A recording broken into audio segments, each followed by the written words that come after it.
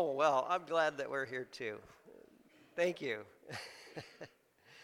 Well, it is good to be here, and this was quite a challenge to get here because we've tried to schedule times in the past when we're traveling different places, and it's just never worked out. We got here on a Wednesday a while back, and that was great. We had a great time then. So I'm just glad we were able to work out the schedule and to have a kind of a little weekend mini conference. And I had talked to Brother Rick about different subjects, and one of them was Romans 8, and so he kind of perked up a little and said, that sounds good, let's do that. And so you got him to blame whether you enjoy it or get your toes stepped on. One way or the other. We'll try not to do that, though. We're going to be continuing, and Lord willing, finishing up Romans chapter 8 in this session.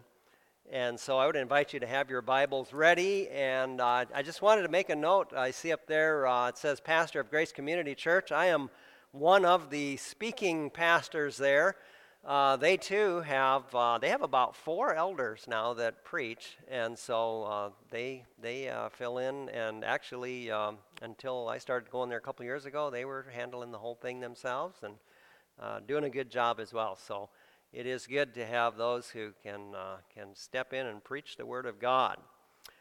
All right. Well, we've prayed a lot, but let's just pray once more, shall we? Father, we do thank you for your word, and we look to you now for understanding, that the eyes of our understanding would be enlightened, that we'll know the hope of our calling, and just the wonderful glory of your grace, for we pray it in Christ's name. Amen. Our subject this morning we are calling On Trial in Heaven's Court. We stopped off in our Sunday school class today at verse 28, and I know most of you could quote it. When we were doing the mic check last night, Brother Rick said, quote Romans 8:28. So I had it fresh on my mind. And we know that all things work together for good to them that love God, to them who are called according to his purpose. For whom he did foreknow, he also did predestinate to be conformed to the image of his Son, that he might be the firstborn among many brethren. Moreover, whom he did predestinate, them he also called, and whom he called, them he also justified, and whom he justified, them he also glorified. And with this transition from what Paul has been talking about in Romans chapter 8, he's setting us up for a series of questions to help us really think about what he has been saying and to really process it in our minds. And the way that the apostle is going to do this is he's going to describe what very well could be called a courtroom scene. How many of you have ever attended a court hearing of some kind?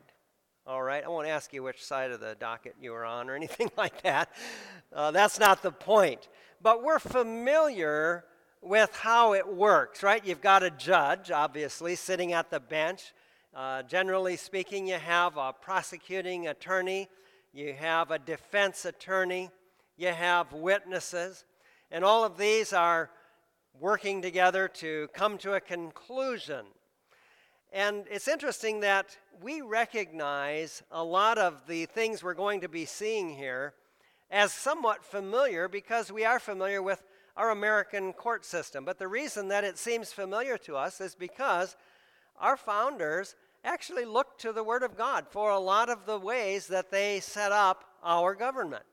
And they realized that the Bible has established this whole system of a judge and of witnesses and of those who would defend someone in a courtroom setting. So we're going to see a lot of similarities to what we have observed in our courtroom system. The first thing that the Apostle Paul is going to address is the first conclusion that he reaches based on what he has been teaching up to this point. And we find that in verse 31, and that is, for the believer, there is no effective opposition. For the believer, there is no effective opposition. Verse 31, what shall we say then to these things? Now, as I've mentioned all along this weekend, both last night and in Sunday school, we're jumping into the middle of something. And so when Paul says, what shall we say to these things, we might well ask, well, what things? What has he been talking about? Well, if you know the book of Romans, you know that he's been talking about the problem of sin in the first 3 chapters. He's talked extensively about God's solution to sin through the blood of Christ and how we are justified by faith. To him that worketh not, but believeth on him that justifieth the ungodly, his faith is counted to him for righteousness. So he's been explaining all of these wonderful truths that we understand from that portion of the book of Romans. And now he's asking the question, well, what do we say to these things? And what do we say to the things in the near context? The suffering that he has addressed in the previous verses. The things we face as believers sometimes where we wonder, well, where's God? Is God listening to me?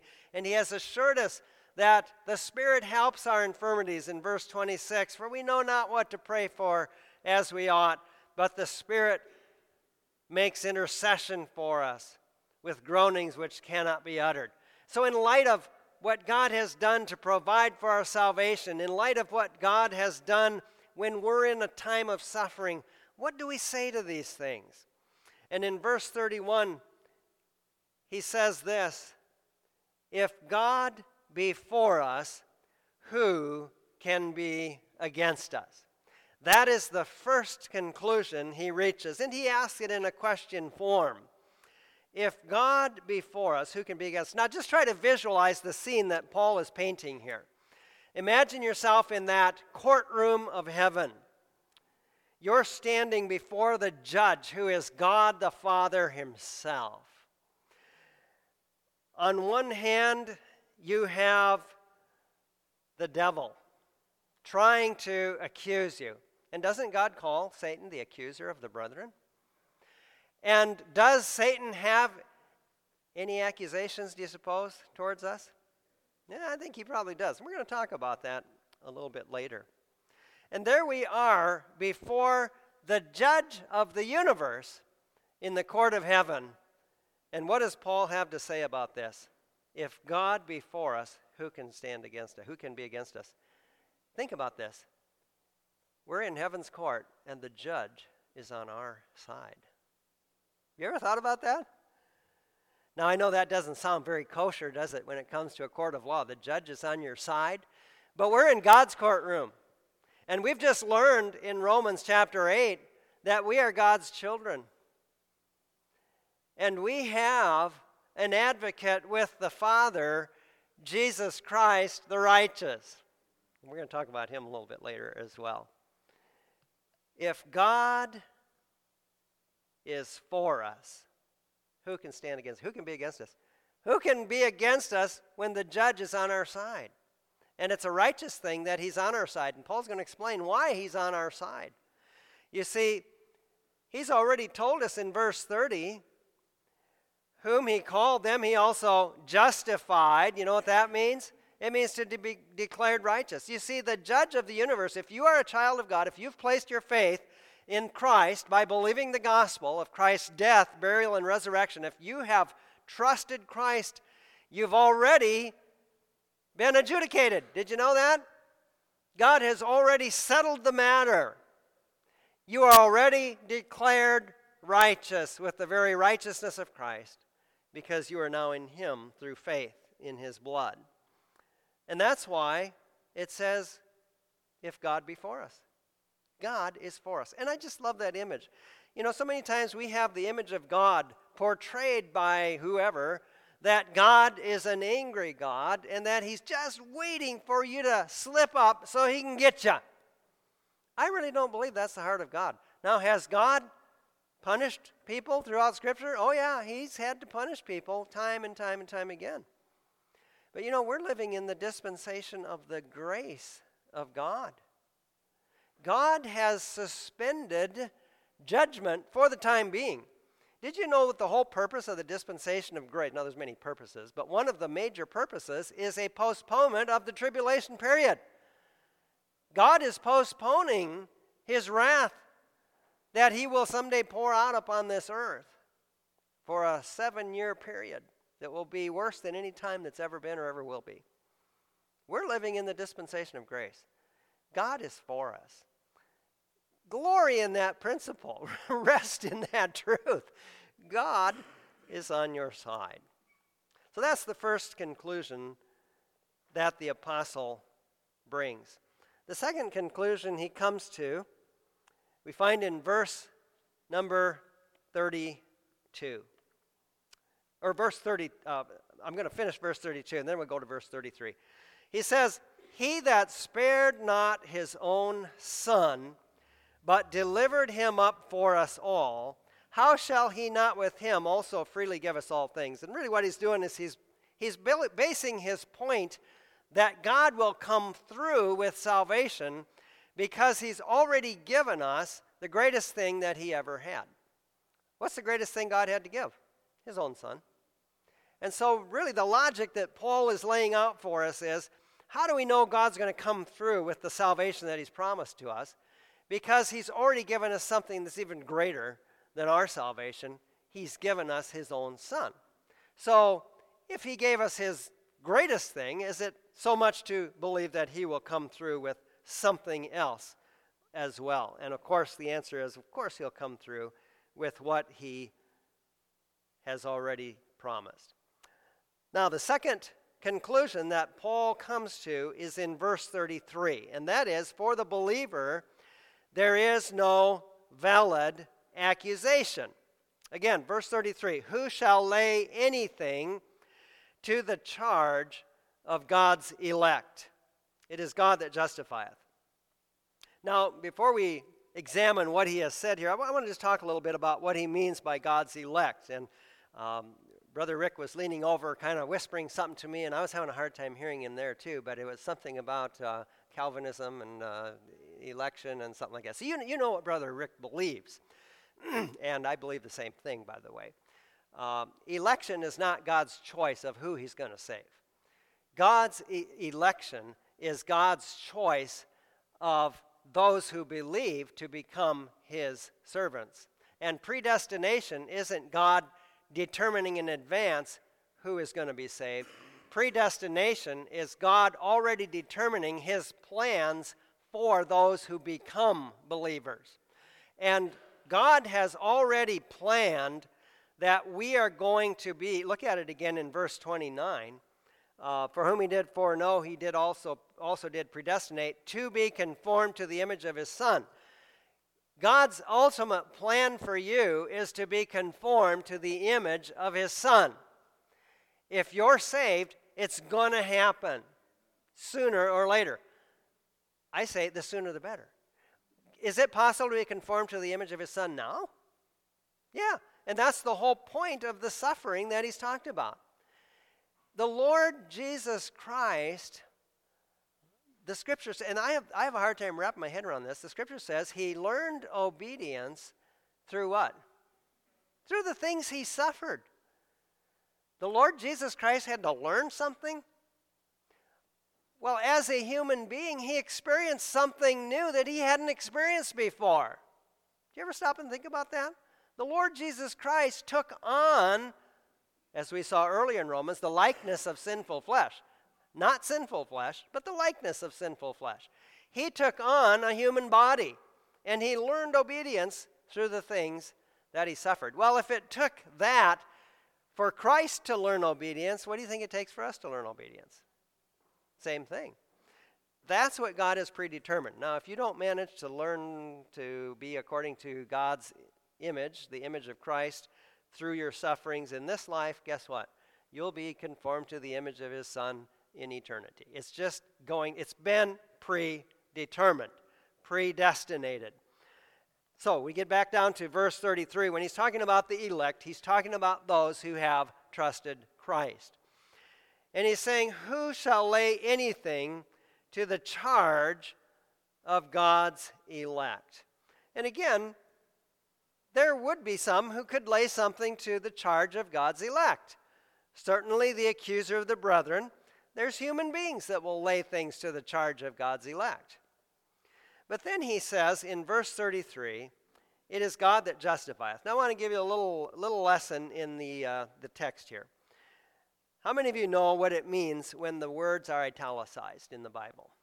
You think you know what that means? Okay? It means they're not in the original text. Now, sometimes they're very helpful, and the translators are simply giving us words that help us sort of fill out a meaning. Sometimes I think they distract a little bit, and I think here's one of the times. Now, another thing to realize is that Paul is asking a series of questions here, and the original text didn't have punctuation like we have now. And so the translators have added the question marks. I personally believe that in verse 33, and really through the whole text, he's asking a series of questions. And so just listen to it that way. Who shall lay anything to the charge of God's elect? God that justifieth?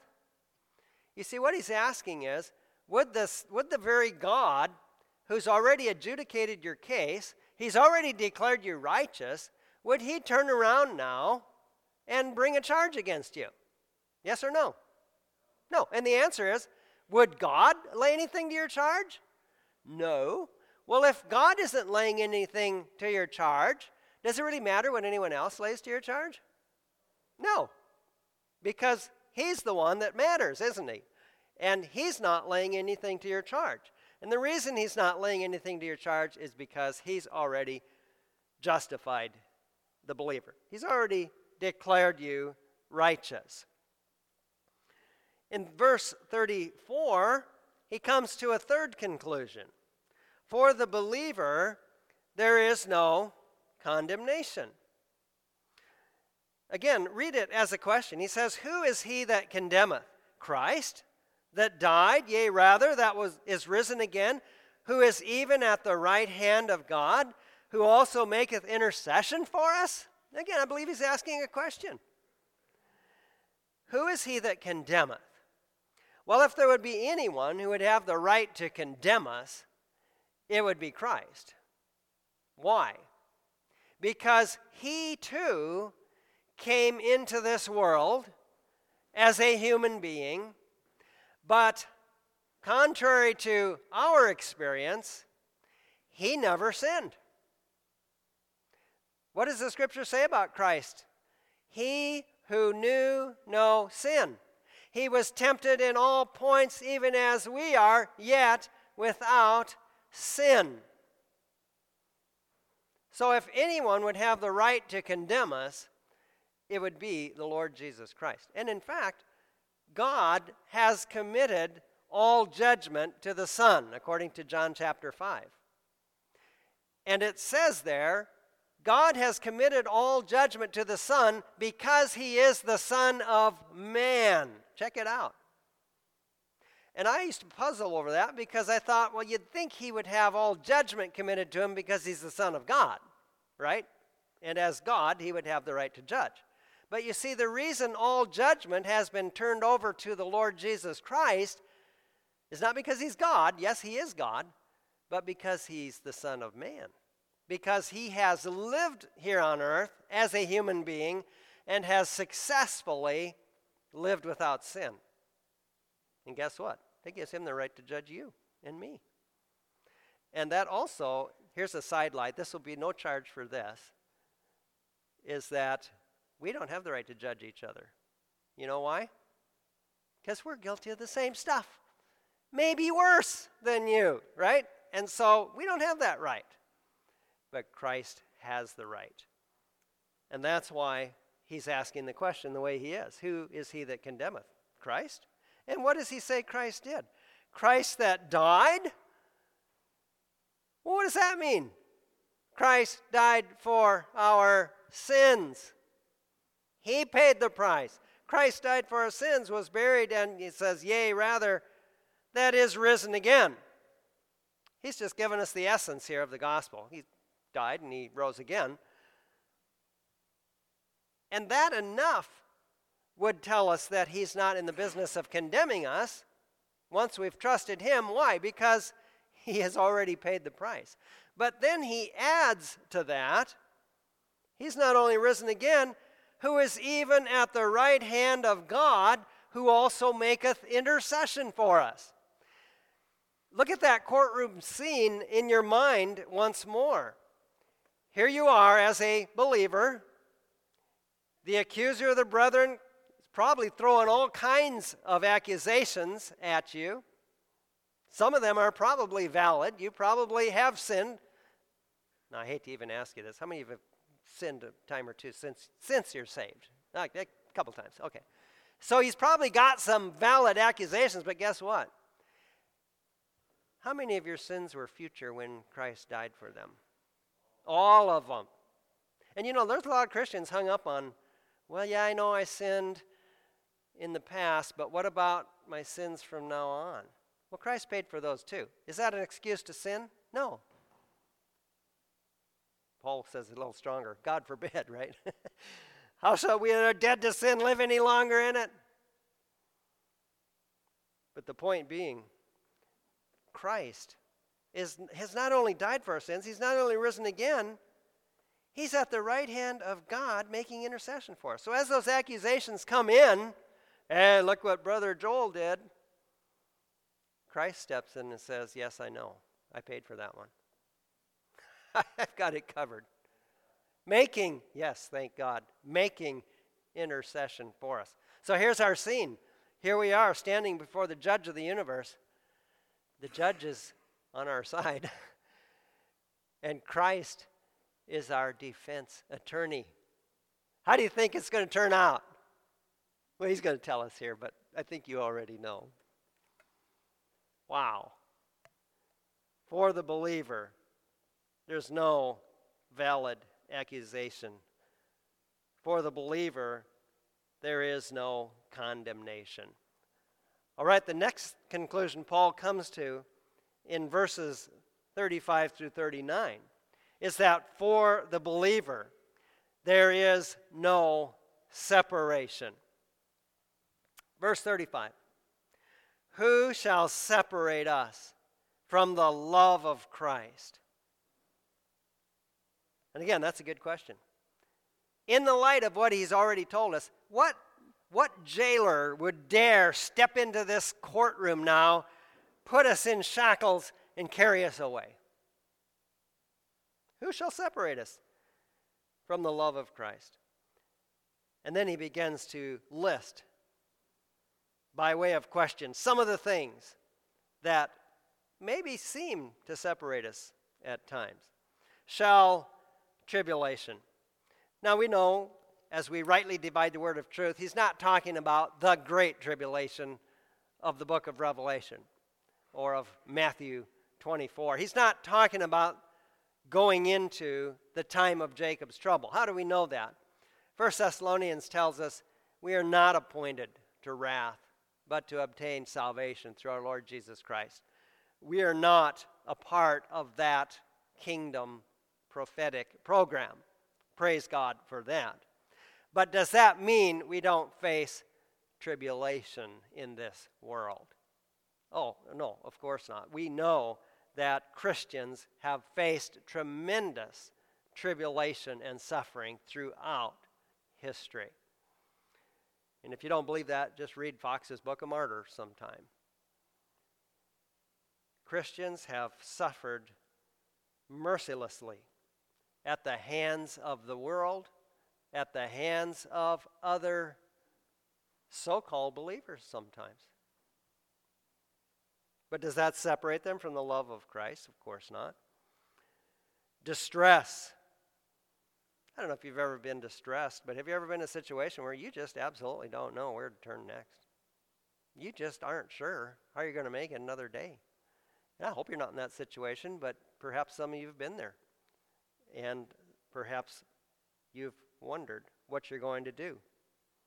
And have you ever wondered, where's God? Well, I'm a believer. I'm a child of God. Where's God? You feel separated. And he's asking, does that separate you? Well, of course not. How about persecution? And there was a day when I said many times, we don't face the kind of persecution in our country that other people face. Well, the times they are changing, aren't they? Starting to see more and more physical persecution and even martyrdom even in our great land.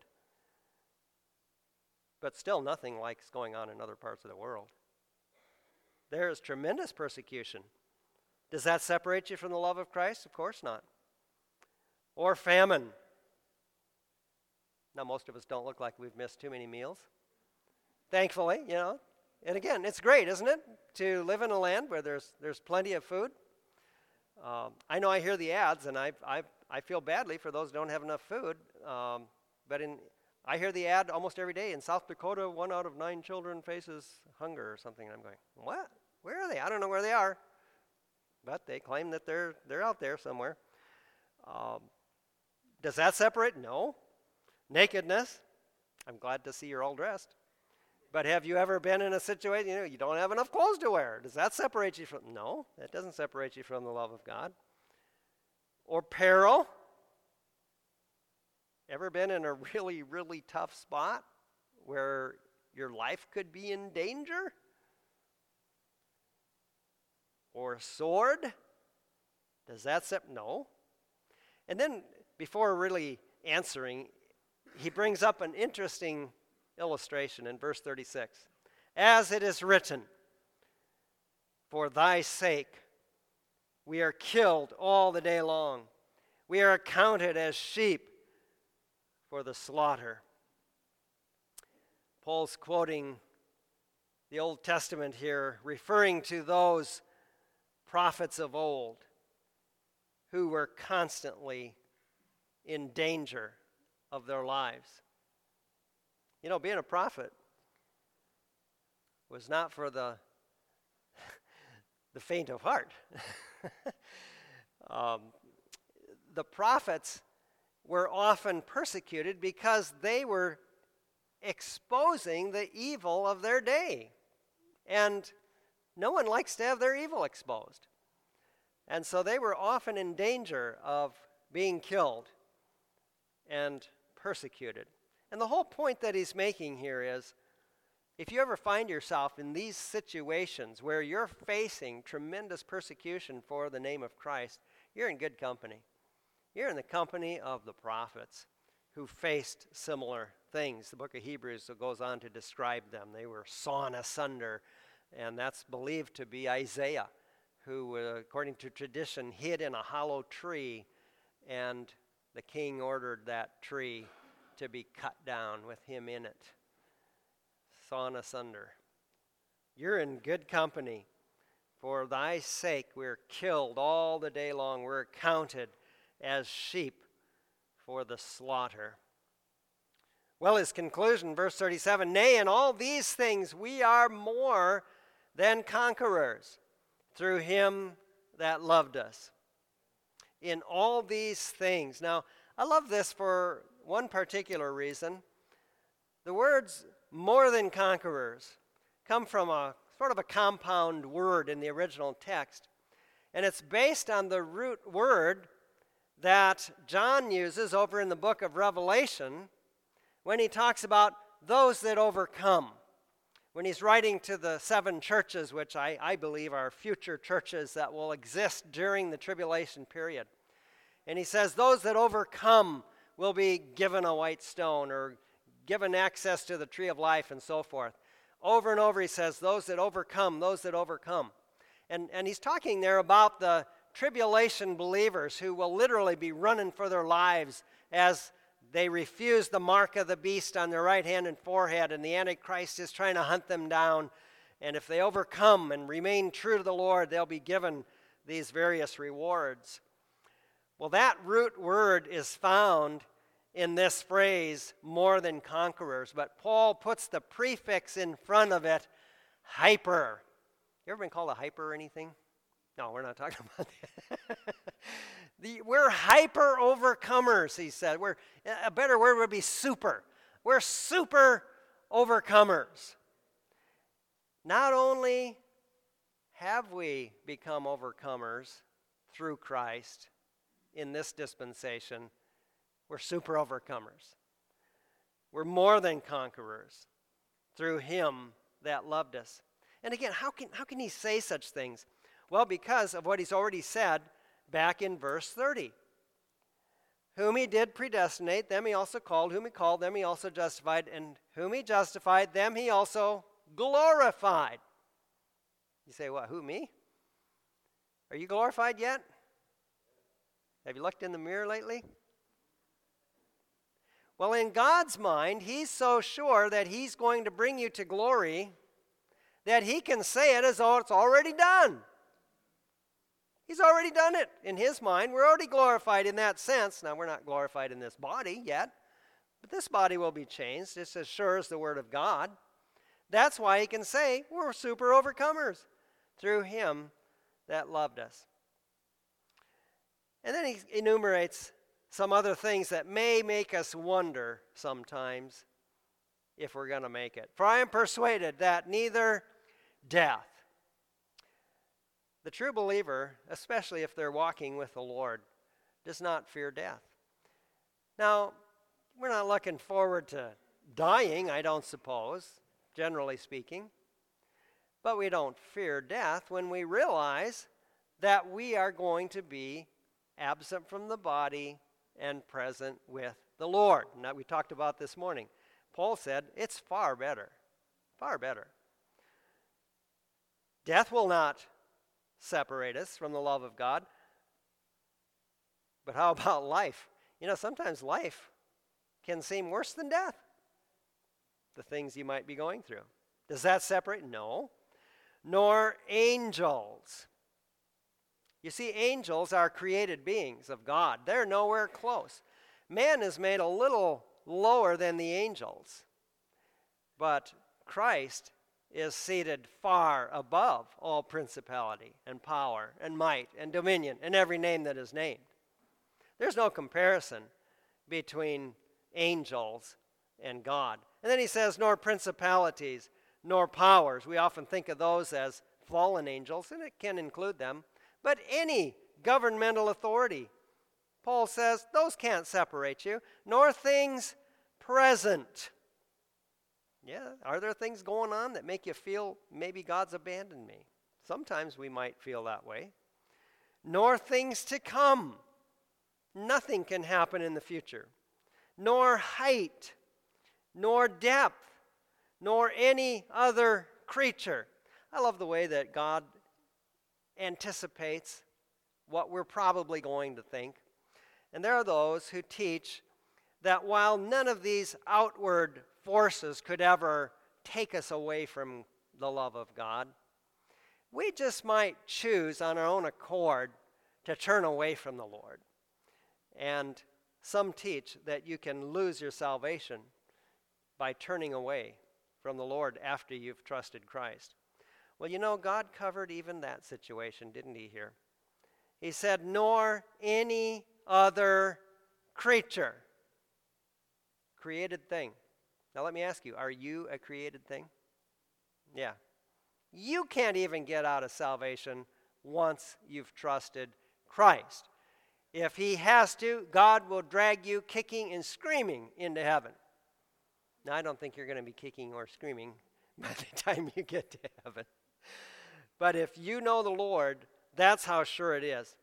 And I often think of, when I read this verse, I think of an illustration I learned way back in Sunday school, and this was before I learned the grace message, but my Sunday school teacher was not a grace believer, but understood this principle. And she was a lady, a dear old lady, who was a missionary in India. She served 4 terms in India. Now, that may not seem like a long time, but back then you served for 7 or 8 years at a time, because you got on a slow boat to get there, and you didn't just come home every other year on an airplane. And her name was Huldah. And she was one of those dear saints that when she prayed, you just felt God was listening to her. And we were talking in Sunday school about Abba Father, that expression, and she would often say that, Abba Father. She'd like to address God that way. But she used to say this in Sunday school class. She would say, you know, there are some people that think that when God reaches down to pick us up, that we can jump back out of his hand. And she said, that's not right, because in Christ, we're part of his hand. You know what? That never left me. And to this day, I can still say amen. We're not going to jump out of his hand. We can't. We are part of his hand. We are the body of Christ. And that's why no creature, even including yourself, could ever separate you from the love of God, which is in Christ Jesus our Lord. I want to close with a passage over in Ephesians that I love, and I'm sure you know. And I have to tell you, don't want to embarrass him. I'm not talking about the pastor. I'm talking about the dear man who prayed at the offering and prayed for me. And he said, even though we probably already have heard it or already know it, and you know, when I was in my first Grace Church, Cope, Colorado, followed Pastor Owsley, I was preaching the gospel one morning, and I was going through a very simple presentation of the gospel, and I was kind of apologizing, and I was saying, well, I know you've heard all this before, and we're just going to go through the gospel. And after the sermon, Ruth Layburn, you remember Ruth Layburn, came up to me and kind of scolded me a little bit. She said, Pastor Joel, don't apologize for going over these basic truths. We love to hear them over and over again. And I've never forgotten that. I love to tell the story, you know. And how's that song go? When we sing the new song, it will be the old story I have loved so long. We're gonna sing the same thing. All right. Ephesians chapter 1. Here it is. Starting in verse 12. That we should be to the praise of his glory, who first trusted in Christ, in whom ye also trusted. After that ye heard the word of truth, the gospel of your salvation, in whom also after that ye believed. And that's not subsequent to believing. That's an aorist point action. That's bang, the moment you believe. That's what it's talking about. You were sealed with the Holy Spirit of promise, which is the earnest of our inheritance, the down payment God has placed. You know, when God places a down payment, you can be sure he's going to make good on the entire thing. And that's why he says the Holy Spirit is the earnest of our inheritance until the redemption of the purchased possession unto the praise of his glory. Our salvation, once you've trusted Christ, again in verse 13, in whom ye also trusted, literally upon hearing the word of truth, the gospel of your salvation, you were sealed with that Holy Spirit of promise. The seal of the Holy Spirit guarantees our salvation. What does it mean to seal something? Have you ever gone and looked at your electric meter? And there's a little wire and a piece of lead crimped on it. You know what that is? That's a seal. Because if you break that and go in and try, I know they're all electronic nowadays, but if you went in and tried to turn back the numbers on your electric meter and you broke that seal, nothing going to happen, right? No, you're going to be in trouble, buddy. Do you think anyone can tamper with our salvation? Not only is it authorized by the God of heaven, the Holy Spirit is the seal. You're not going to tear the Holy Spirit off of our salvation trying to get to us. It's not going to, you can try, but it's not going to be successful. Sealed by the Holy Spirit. And he is the down payment of our inheritance until the redemption of the purchased possession. What's the purchased possession? We are. Christ bought us. You're bought with a price. Therefore, glorify him in your body and in your spirit, which belong to God, unto the praise, and I love this, of his glory. You know, salvation doesn't result in, oh, look what I did. No, it all points, look what he did. So at the end of the day, at the end of this trial in heaven's court, what is the conclusion? Justified, declared righteous. You're saved by faith in Christ. Let's bow our heads, shall we? If you've never trusted Christ, don't wait another moment.